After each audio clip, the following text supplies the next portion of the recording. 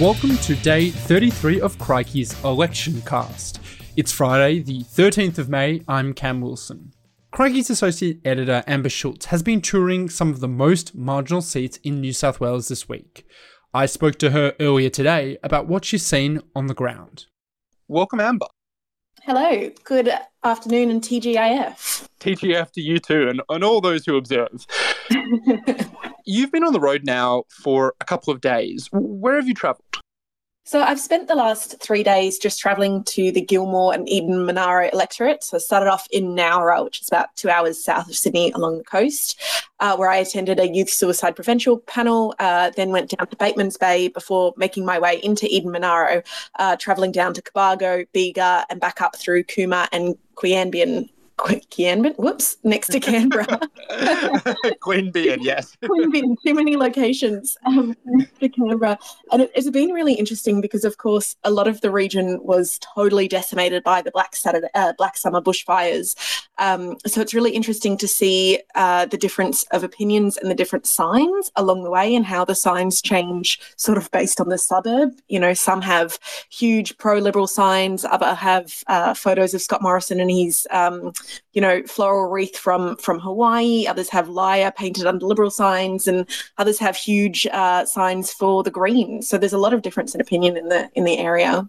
Well, let's dive into some of that difference of opinion. So Eden Monaro has traditionally been a bellwether seat. This time around, it bears the scars of those Black Summer bushfires, bushfires that you mentioned, like in Cobargo, where a woman refused to shake Scott Morrison's hand. Can you tell me about if there's still any resentment about the bushfire response in that area?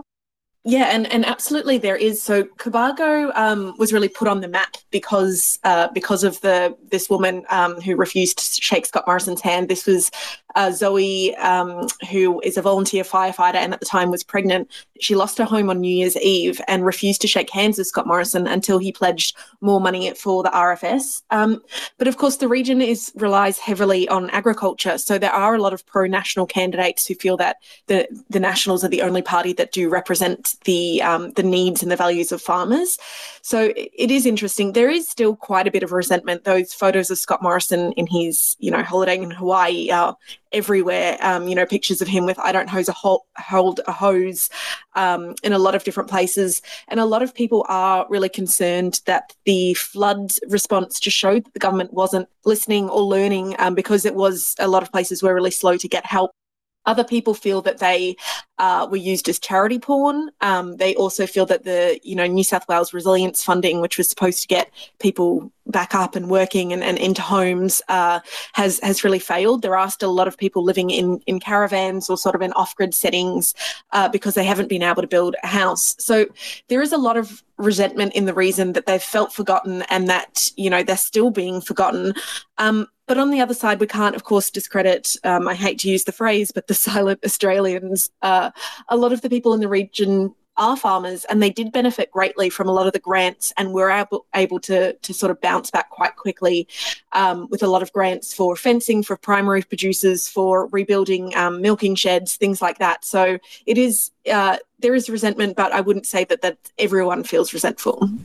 So that's really interesting. So who are the candidates in the seat? Are any standing out, particularly resonating with either the people who are resentful or those, quote unquote, silent Australians who have also benefited in the aftermath?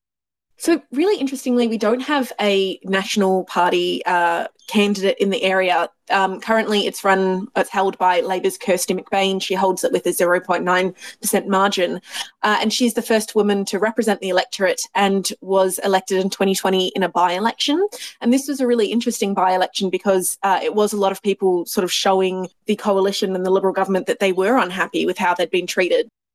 There is also some strong advocacy for the Greens' Vivian Harris. You'll see a lot more advocacy in sort of the hippier areas or, the hippie cafes with all their brightly coloured, art stores, everything like that. You wouldn't necessarily see that on a farmer's property.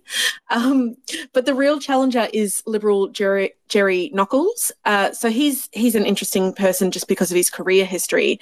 He served in the Navy and then he worked for World Vision Australia and UNICEF Australia. And he's had a lot of support from the Liberal Party along the campaign trail. Barnaby Joyce has come and visited him, and he's certainly investing a lot with his signs and with his advertising. But there is concerns that he doesn't actually live in the electorate. So he has a property in Canberra in the upmarket suburb of Griffith. His children still go to school there, and he's rented short-term accommodation in Jindabyne. But his wife and children still live there, and there are questions as to whether he's actually in the property or planning on renting that short-term property long-term or a house in the region, or whether he'll jet back up to Canberra. Yeah, that's very interesting. Hey, moving over to the seat of Gilmore, Andrew Constance is an interesting figure, one who has probably pretty well known, but also kind of like, it's not quite straightforward. He has, of course, been in state politics for a while and was very outspoken about Scott Morrison and the federal government's response to the bushfires. And now his candidacy in this is kind of in itself quite interesting. Where did you see him, and what can you tell us about the campaign he's running? So I met Andrew at the suicide prevention panel hosted by Youth in Search in Nowra, and then he headed down to Bateman's Bay for pre-polling and to meet voters. So he's challenging Labor's Fiona Phillips and the Greens' Carmel McCallum. Labor hold the seat by 2.6%. And as you say, Andrew is a really interesting case study. He was with the New South Wales Liberal government for a very long time. He's been the Treasurer, the Minister for Transport, but decided to move into the federal seat to represent local issues. He said he won't hold a ministerial portfolio. Even if he was offered one, he'd turn it down. He also openly criticised Scott Morrison following the fires. This was after the woman, Zoe, refused to shake his hand, saying he got the welcome he probably deserved, which is, really harsh criticism coming from another Liberal, but not necessarily one Scott Morrison isn't used to by now. The relationship has been repaired, and Andrew is focusing quite a bit on mental health. He said that following the fires, he developed post-traumatic stress disorder, and he is campaigning for local issues. But I did ask him, the fires were really front and centre, as were the floods and COVID. And I asked him, so much of this extreme weather pattern has a massive impact on mental health. Would you do anything to go against the Liberals and against, on their climate policy? And he simply wouldn't answer, but did kind of acknowledge that these extreme weather events have trickle down effects on wellness, and he did want to address wellness. So that's been the crux of his campaign: local issues and the wellness of the community. Yeah, and just on the mental health stuff, you've written a little bit about this. Do you think that it could play a big role as an issue in voters' minds this election? It's really, look, I personally think so. I think, we've seen so much funding announced in the past kind of 2 years because of COVID for mental health funding, which is something we haven't really seen before. It's rare that mental health would be such so front and centre of politicians, campaigns and speeches and mentioned so much, which is a really great thing to see. It was actually during the third leaders debate, Anthony Albanese, they had to give, Scott Morrison and Albanese had to give a compliment to one another. And, Albanese did say, the way you've addressed mental health, this is what I compliment you on. It's been really good. So I think it will play a really big part. But the tough thing is that it plays a massive part for a lot of young voters, and young voters aren't necessarily going to cast their vote exactly how they want it, or maybe aren't as engaged in politics as other demographics. So when I spoke to these kids in Nowra, I did ask them, they attended this panel where the major parties were there, and I asked, were you convinced? Do you think you'll change your vote? And they said, I have no idea who I'm going to vote for. I don't know anything about politics, and I don't really care at this point in time. So, yes, I think it's a major issue, but whether that will translate into people switching sides remains to be seen. And finally, just kind of broadening out from that, based on what you've seen while you've been travelling, what issues broadly do you think are top of mind for voters?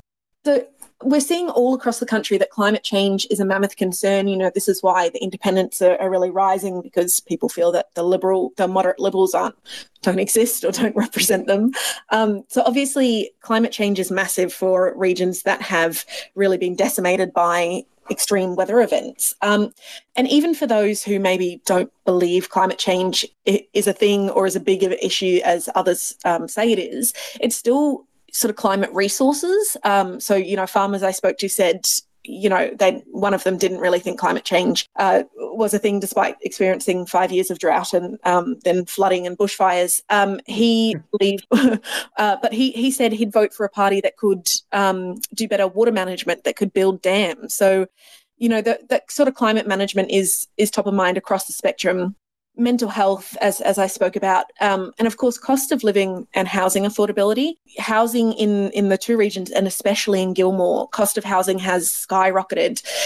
This is because a lot of people across COVID decided, I'm done with the city living, I'm moving into regional areas, and Gilmore is really attractive for that because it's not too far from Sydney, only a couple of hours on the highway. But as well because rebuilding after the bushfires didn't happen as quickly as it was supposed to, largely due to COVID. The price of timber and other building materials shot up. Then there were the grants for a lot of the housing programs, which meant that tradies or construction workers decided to work closer into the city or work on bigger projects. When they could get construction workers, there were nowhere for the construction workers to stay. And of course, even just getting things shipped to them, things transported down to them, be it construction materials or anything else, costs a lot more because of petrol prices. So housing and cost of living is a huge concern in the region, as it is in many other places. But I think this is a bigger issue there than in other areas like in Sydney. There is certainly a lot going on. Amber, thank you so much for chatting to us today. It's great to hear from you. On the ground reporting, love that. That is Amber Schultz, who is Associate Editor with us at Crikey. We'll be back not tomorrow, but on Monday for another edition of the Twitter Spaces Crikey Election Cast. But if you want to catch up on any of the previous ones we've done, we have them on most podcast platforms. And also, don't forget to keep an eye out for our afternoon edition of the Crikey Daily. We're doing it twice a day for the election. Okay, that's it for us today. I'm Cam Wilson. Thank you very much for listening, and speak with you again soon. That was Crikey's Associate Editor Amber Schultz talking to me about what she's seen on the ground in some of New South Wales' most marginal seats. Thank you for listening to Crikey's Election Cast. We will be back next week for the last week of the election campaign. If you have a spare moment, we'd love if you could review us on whatever podcast platform you choose. It helps other people find this podcast.